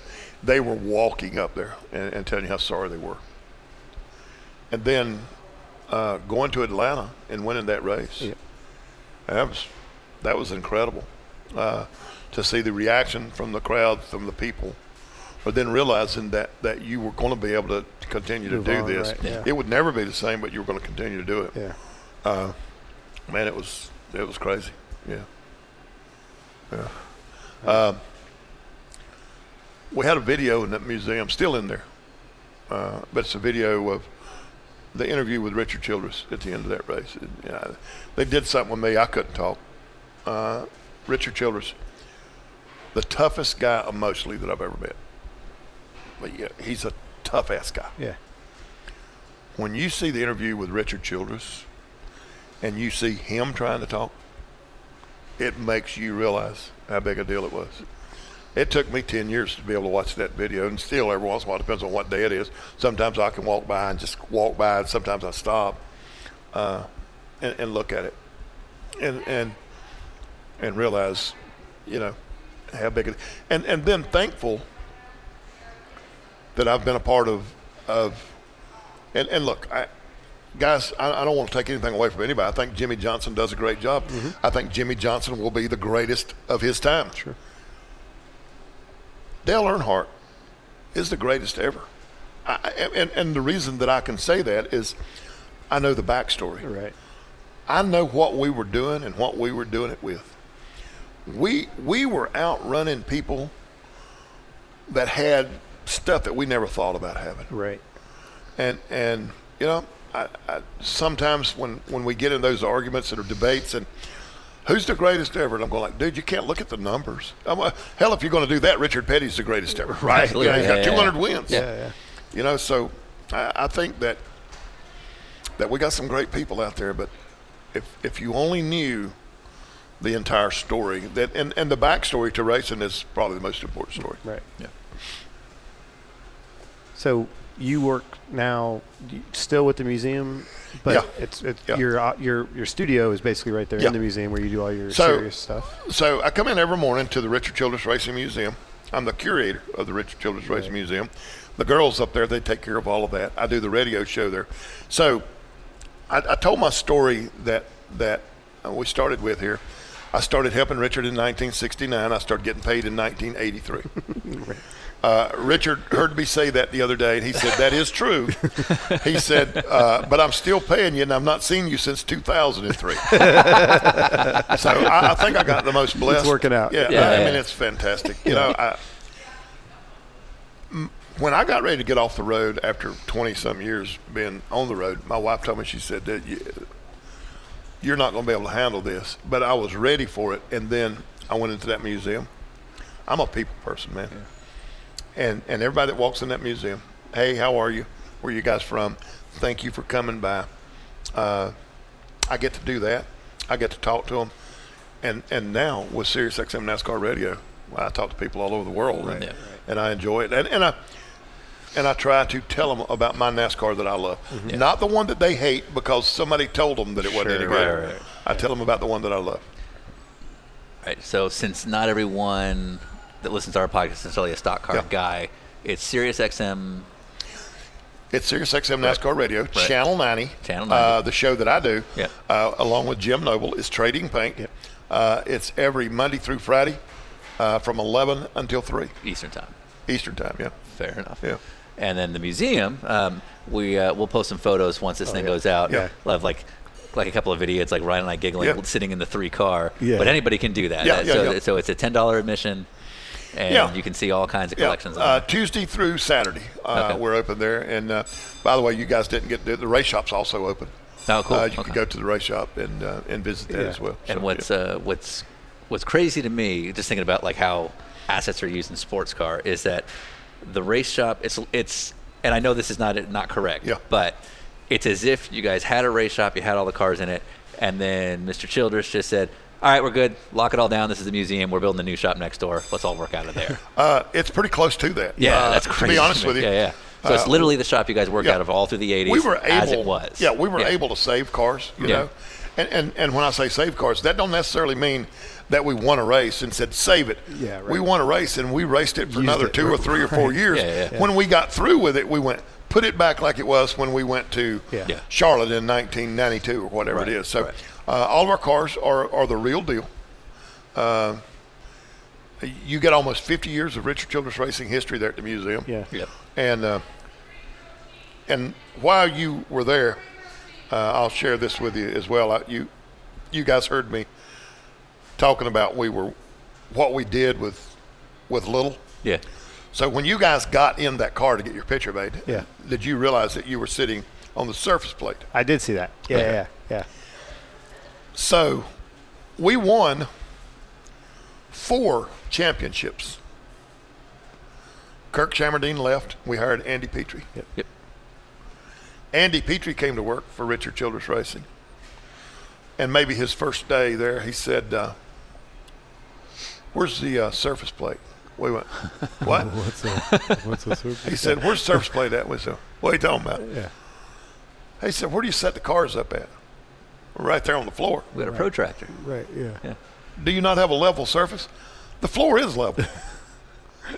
That floor is not level. So you can't see it now. Right. But we cut that floor out and put that surface plate in. Yeah. And had to put Bondo up on a couple of corners to make it level. Yeah, right. It was that far off. Right. And you guys won But 4 we championships. won 4 championships before that surface plate was ever in that building. Right. Well, it was all the CFD you had, I assume. Yeah. Excuse me. Right. Yeah. God bless you. Yeah. That's awesome. So your career. So obviously, you had the 2001 accident. Now you're working with Harvick. Yeah. And you basically kind of retired from that role at the end of 2002. You were with Harvick. Yeah. From what I understand, you got shifted over to Robbie Gordon's team when Yeah. that got started up. Were you just burned out? Was it too much after that? No, I wasn't burnt out. So Harvick comes along. We win 2 races with Kevin Harvick in 01. We started in 2002. We're getting ready to move into the new race shop. Yeah. We get ready to add another team. So many things are happening. And I say, hey, why would I do this for a couple more years then leave? Let me just step away right now. And then I did that. I worked in the shop. Yeah. And then we add that the museum. And Richard came to me one day and he went, what are you doing right now? I said, what do you need? He went, will you go up there to that museum and show them the way things? And I walked in the door and I said, what are you doing? They said, we're throwing that away. No, I want that for the museum. What are you going to do? I want to. Right. So then I was up there for a while, and Richard came up there and said, I want you to run this museum. Yeah. So I did that for a pretty good while, trying to be the guy that tried to get people to come see something. And I've been there ever since, so it's been pretty That's cool. so awesome. Yeah. Well, All right. if you're listening and you ever get the chance and you're in the Winston-Salem area, definitely check it out. Well worth it. I mean, the thing that I really appreciated about it, because Sean and I are both into like aviation museums as well. Yeah. And you go to those, and those have a plaque that explains, the history of the plane. That might not necessarily be that plane, but the plaques in your shop have the chassis number and then explain all the thing. Like you pointed out, it wasn't like we won this race and we put it away. It'll literally say like it won this race and then did 6 more races at this track and then we retired. Got wrecked here and here it is. Exactly. Yeah. So pretty damn cool. So for the folks out there that listen to this, we're about 30 minutes south of Winston-Salem. We're about an hour north of the Charlotte Motor Speedway. Yeah. Real easy to find. You can't miss it. Welcome to Welcome. It's a friendly kind of place. Welcome, North Carolina. Yeah. And this is Curly's Barbecue. Curly's Barbecue. Yeah. You got to go here too because holy crap. Yeah, right beside of the veterinarian. We walk but we away. won't mention that. Business is good. Yeah. But like you walk in, like we walk right into 1973. Yeah, It awesome, is, man. it is awesome. I can tell you out here. All right, so 2001, 2002 is a great segue into, we have a pass-along question from the previous guest and then on to the next guest. So last night, we somehow conned Tony Stewart into having dinner with us. So he's got a question for you. Yeah, so Tony Stewart's question was, have you always cried? Or was it the time that Harvick won after senior's passing? Was that a special occasion? I believe, and this is Stewart, not us. Yeah, I believe he said cried like a baby. He did. Yeah. Actually. I didn't write that part. I get that from my mom. Okay. My mom was very emotional. Yeah. And I'm an emotional guy. I think that and I like that. I like that about me. Right? The heart on your sleeve kind of thing. I do shed a tear every once in a while when I get involved in it, man. Yeah. This is more than a passionate. job. It's good to be passionate. I am passionate. So, yes, Tony, I do. Thank you very much. Oh, he's never going to listen to this, or any of our other shows. It's fine. Yeah, no, that's All awesome. right. And then, funny enough, as soon as we're done here, we're hightailing it down to Charlotte, and we have dinner with Robbie Gordon. Yeah. So if you want to take a minute, if you could ask anything, and specifically, if we could hide behind you and ask him anything, what would be the sort of the Chocolate Myers question for Robbie Gordon? I'll tell you this. I'm a Robbie Gordon fan. Yeah. Me too. I like that guy. Yeah. If there's ever been any human being in the world that had no fear, it has to be Robbie Gordon. So you could ask him how high in the air did he actually go when he jumped that dirt bike up in Pennsylvania. Oh, that's when great. the next day came to the racetrack and he was like, and had to drive the car. I thought Childress was going to fire him that day, but he didn't. So, yeah, you can ask him that. He brought one of those stupid trucks over here one day and said, Is that the name of the series, the Stupid Truck series? he said, you want to SST. You want me to take you for a ride? And I went, dude, you don't have enough money to get me to get in there with you. You know? So, no. But he's a cool dude, and he did. They all decided they were going to take their dirt bikes up to Pocono, and they went out like the night before the race. That's smart. Yeah. Yeah. Not a big deal. Robbie Gordon. Robbie is never – he don't take it easy on nothing. So you can ask him that. So with being a weekly radio show host for NASCAR, anytime there's any sort of drama, you probably get flooded. I mean, I've listened to you, and it's like, oh, this latest topic's going on, and you're just having to, like, fend off allegation after allegation or dumb idea. And we hear this just from our side, too, with, like, NASCAR told them to do that or so-and-so forced them to do this. What's the dumbest thing that you can't get rid of? Like, and I'll tell you what ours is that the NASCAR side thinks that the sports car side is the wine and cheese side of the world, which I understand the thought process. I may help a little bit with that. Let me explain you something, my friend. I've never driven for a guy with a plane. Exactly. Yeah, like we sat down with Landon Castle last year, and he's like, "You guys are making all that money driving for Dr. Bob." It's like, well, we're hold like, on, hang man. on, dude. Like, you're making a lot more than I am running the back. So ours big thing is like last night, Stewart's like, well, you're the wine and cheese crowd. We're like, but we're not. So I guess the biggest thing for me is when the people say it's fixed. Sure. They know who's going to win. Right. Yeah. And here's the one that I always come back with. So if it was fixed, why don't Dale Jr. have a championship? Exactly. Why is he If not it in the is chase? fixed, why hadn't Danica won a race? Right. Yeah. And then the other one I like to use this one is that when they got mad and they said NASCAR penalized Juan Pablo Montoya at Indy because they didn't want him to win, and I go, so hold on just a minute, let's get this straight. So one of the most popular drivers in the world, is going to have one of the most incredible stories in the world, and you're going to get worldwide publicity, so you penalize him so he won't win. Right. Yeah. Now, here would have been the for all of you conspiracy theorists, here's the way that it should have worked if it was a conspiracy. Right. That one of the guys in the tower says he was speeding on pit road, and the other guy goes, shut up, don't say anything about it. It didn't happen that way. Right. So, no, I think that, look, everybody in racing, or at least most of the folks that we all know in racing, are a bunch of pretty tough-ass people, right? You got to be. Yeah. Like Sean. Who would do this if we thought it was? Go home. How hard would you work if you thought that they were going to let the other guy win anyway? Right? So that's one of them that I work with a lot. Right. Let them know that it is. That I don't see any favoritism. I know that you think it is, but I don't see it. I want to talk about being a gas man. Yeah. All right. There's Fuel man. Fuel man. Yeah, right, okay. man. Come on now. Yeah. Well, excuse me. You're a gas man. Couple things. One, you come. I mean, sounds like you were handy growing up, but you don't come with no like mechanical background. You weren't professionally trained or apprenticed or anything like that. And when you decided to work for Richard, it wasn't. You didn't come in with a resume saying, "Here's what I can do," and your first jobs were just figuring it out. Where can I help? And that's that. How does that translate today? I mean, if a 22-year-old walks into the shop, is it the same kind of thing? Like just figure out a way to help? No. I don't know if we get any 22 years old that walk in that want a job in racing that don't want to start at the top. We hear that a lot with the guys. I don't know of anybody that comes in. I mean, we get some kids that come in and want to be on the pit crew, but we got a process now. Back in my day, it was, hey, you're the big guy. You're either the jack man or the gas man. Yeah. Man, back in the day, you may go somewhere and just get somebody that you didn't even know to help you. Right. Because I said it before, and I know it don't sound like it makes a lot of sense, but you think about it, it does. It didn't matter when it didn't matter. Yeah, I know exactly when what you a mean. pit stop was 22 seconds, you could get Tommy or Billy Bob to hand you the second can. You can't do that anymore. Yeah. So, but that's what I'm saying. So, like, you love the sport enough that you didn't come as a mechanic, but you were going to figure it out how to keep yourself worthwhile in the shop. Yeah. Because, there's so few of you guys. You were all, if you weren't cutting your weight, you were out. Oh, yeah.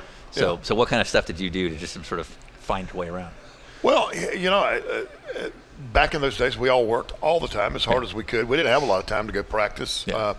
I think most of our practice was at the racetrack.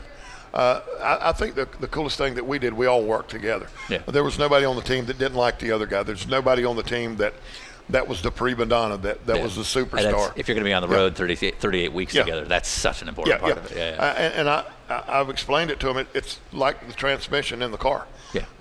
That transmission is the most incredible thing. If you could see the inside of one of them and the way it works, Yeah. all you got to do is break one tooth off of one gear, and the whole thing is screwed up. Absolutely. So we didn't practice very much. We didn't have time to practice very much. Sure. Because you're all like you're all working. You're working and you're doing that. You would work on the car. Yeah. You would figure out, say, okay, we're going to Michigan. How long does it take to get there? 11 hours. Okay, the truck's got to be gone by 6 o'clock this afternoon. If he leaves at 6, he could be there when we open. Yeah. And you would work on the car up That's until like our then, podcast. you know? Yeah. Yep. So interesting. And then what was it? So it's kind of the same role it is now, right? To be a fuel man. I think now's a little bit different. Those guys spend a lot of time in the gym. Yeah. They spend a lot of time. We got an indoor pit stop area. Yeah. Most of the guys do very little, or some of them may do nothing on the car. Yeah. They only work on those pit stops. Right. And But in your day, it was you got the one can, Yep. and it's either a 1 or a 2 can stop, Yep, depending on what you're trying that's to do. basically the same. Yeah. The difference is I had plenty of time to do it because it took them 18 seconds to change the tires. Yeah. Now they're down to about 11 seconds, so it's harder to get. And I'm not so sure they even fill them up anymore. Yeah. Right? Because things have changed a little bit. Sure. The fuel cell's a little bit smaller. Sure. And those guys now, they're going to slow them down next year with that standardized pit gun, and Yeah. I don't have a problem with that, So Gibbs comes in and spends $1 million to build a pit gun. So now he's got an advantage. So everybody else has to spend $1 million. So as soon as they get theirs done, Gibbs is no good anymore. You can't run everybody out of business. Right. Because next will be the $5 million gun. Yeah. So, yeah. Right. Yeah, exactly. Do you feel, I know we're talking about this in terms of how great the competition is today. Do you feel it starts to get out of hand when people are spending millions and millions on simulation or whatever? I mean, if there's no such thing, but if there was like if you're the benevolent dictator of NASCAR, what could you change to? Well, that's really good. I've got a lot of things that and I know that we're in a technology age, and I just think that's, and this is my opinion, I think that we raced these cars for 50 damn years and never had a problem with them running sideways. Yeah. The day that one guy figured that out and figured his car was faster, then they let us start to manipulate parts and pieces on these cars, and we have spent millions and millions of dollars doing that. If that was a standardized piece, it would have saved all that money. Yeah. Now, the one thing that a lot of people are just wrong about when they say, well, if you save money here, you're just going to spend it somewhere else. That may be true for some of the race teams. Some of them don't have that money to spend there to start with. Yeah. And we're seeing that the expense of the sport right now is going up and up and up and up. There has to be a stopping point somewhere.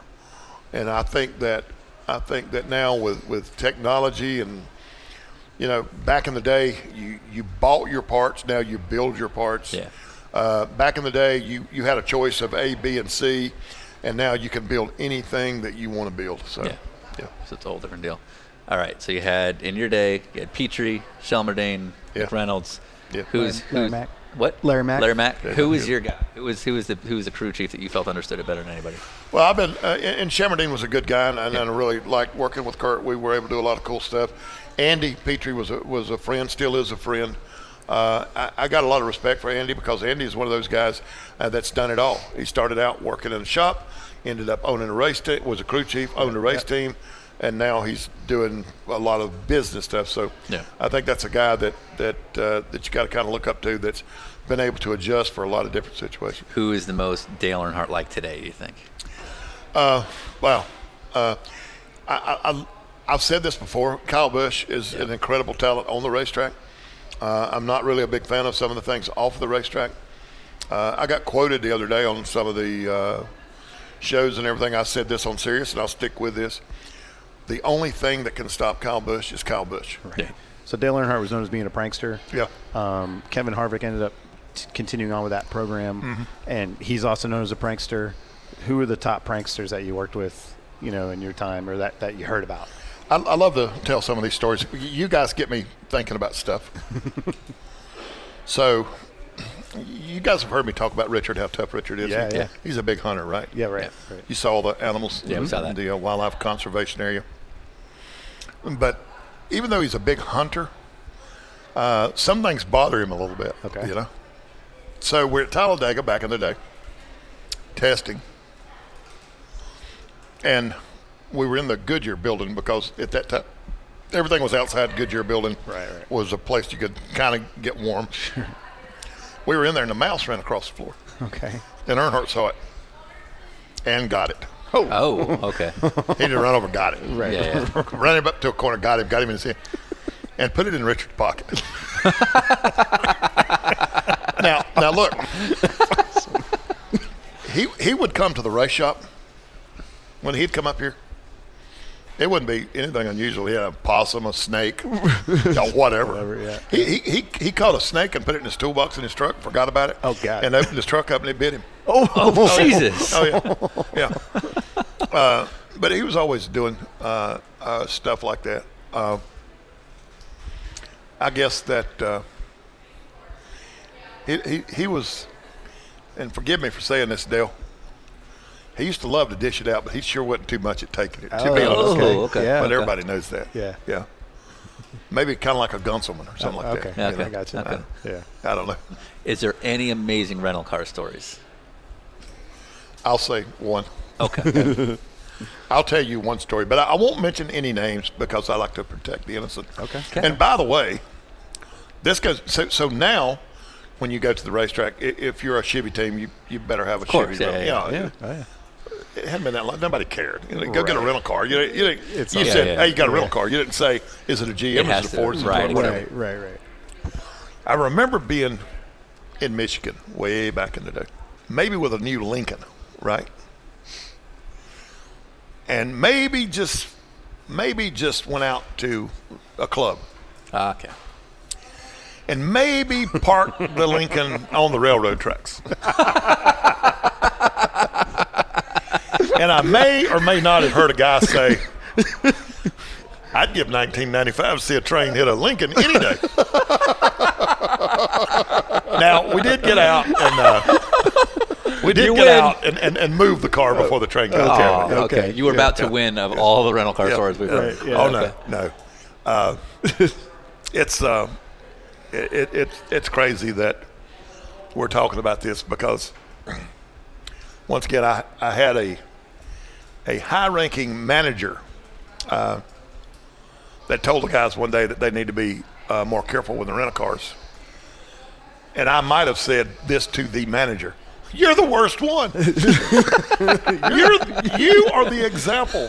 They all want to be like you, and you're doing it, but you don't want them to. Right, that's not the way it works. You can't do it that way, right?" Like, what? Nice. All right. If there's one thing we've learned with some of the giveaways that we're doing, it's that our fans are very lazy. Yeah. So your nickname, Chocolate, is a Yep. Google search away. It's not hard to find. But the 2-minute version, Chocolate, where did this come from? Yeah, it's one of the questions that people ask me probably more than anything else. Richard said when he goes to the racetrack, the main question is, where's Chocolate? But I'll explain this to you. So not very far from right here, 5 or 6 miles up the road, we used to play Little League football. The Tiny Greyhounds. We had a field, and the bus would come by and pick us all up and take us to the ball field, the poor kids from the poor side of town. And we would play in that dirt field, but stayed outside all the time and just stayed plumb brown, and went out for a pass one day, and the coach, who, believe it or not, his name was Henry Ford. There you go. Not the Henry Ford, Right, but right. Henry Ford. Henry Ford said, "Catch the ball, Chocolate drop." And from that day forward, that's who I was. Now, you may have to eliminate this out of the story. Okay. Because we're living in a politically correct world now. Yeah, we understand. Yeah. But my brother and I, we were only 15 months apart, and we were pretty close. We looked alike. And they were all standing there laughing. And by the way, growing up in North Carolina back in the time, we were either white or black. You know, we didn't have a diverse community like we have now. Okay.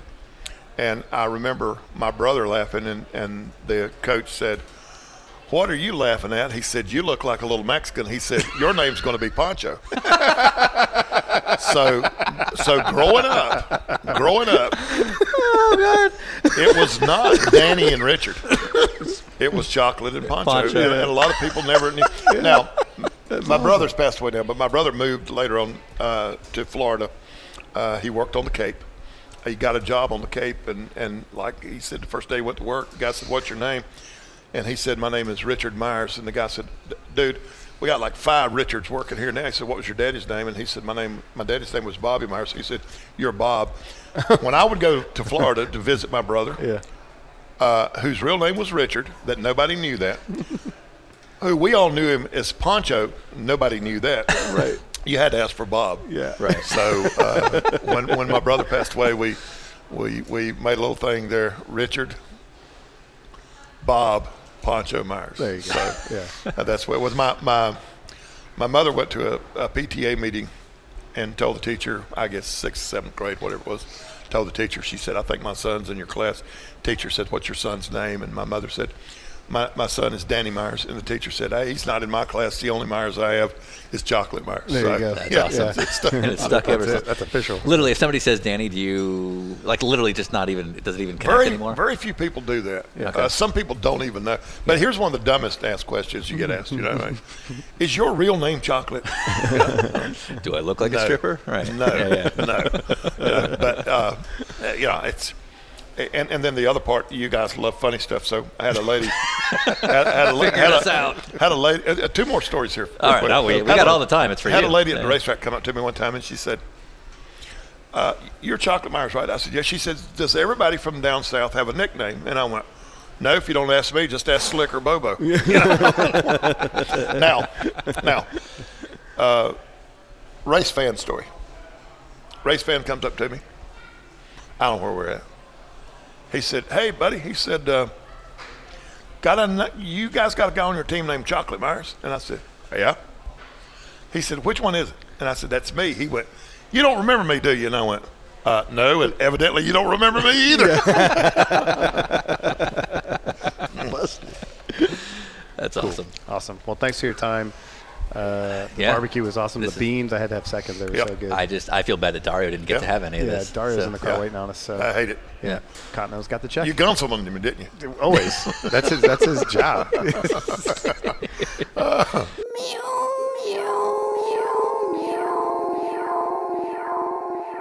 finished. Woo! Chocolate Myers! All right, Chocolate Myers. Once again, if you get the chance, head out to Lexington, North Carolina, and check out the Richard Childress Racing Museum. It's crazy. It really is just a shop that just stopped running, and they basically said, "Nope, it's a museum now," and every car in there is a real working piece of history.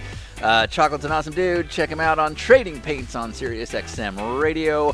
And let's get the hell out of here. Another band that is submitted to us. And again, if you've got a band that you want to get on here, check us out through the website and get yourself listed. This is a group called the Vince Johnson Band. That is with an H, Jonson. They're on Spotify and YouTube. This is a song called Then I Saw Me. Enjoy.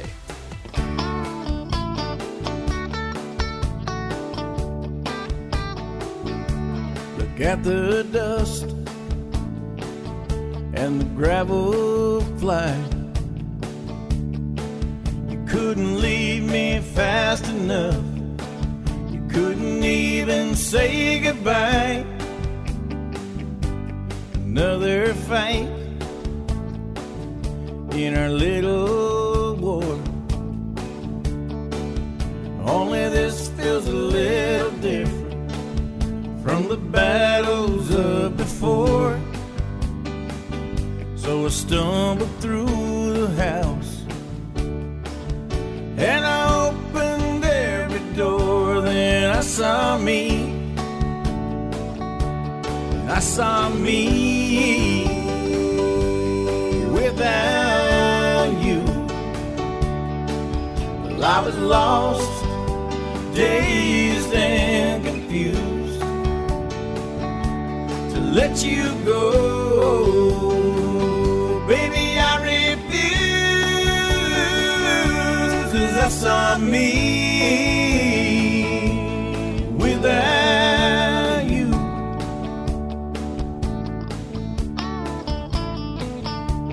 Seen it all on the mirrored wall.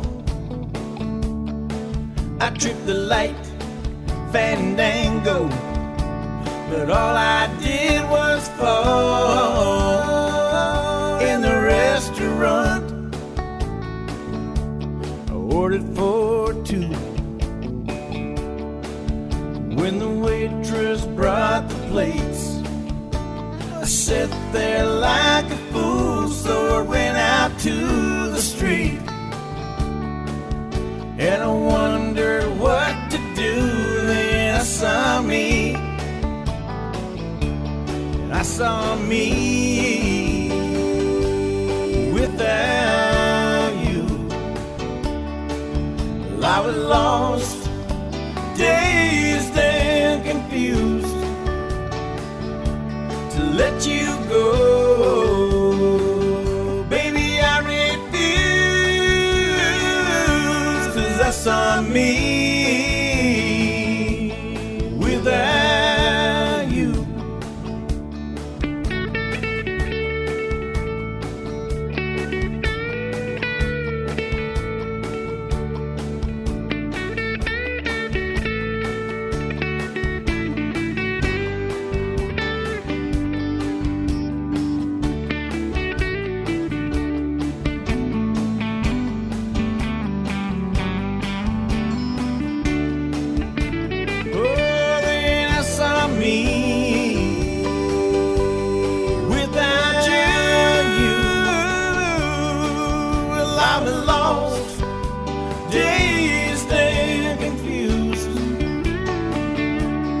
Let you go,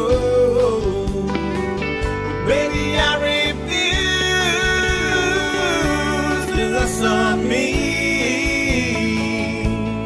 without you. Oh, I saw me without you, and I was lost, dazed and confused,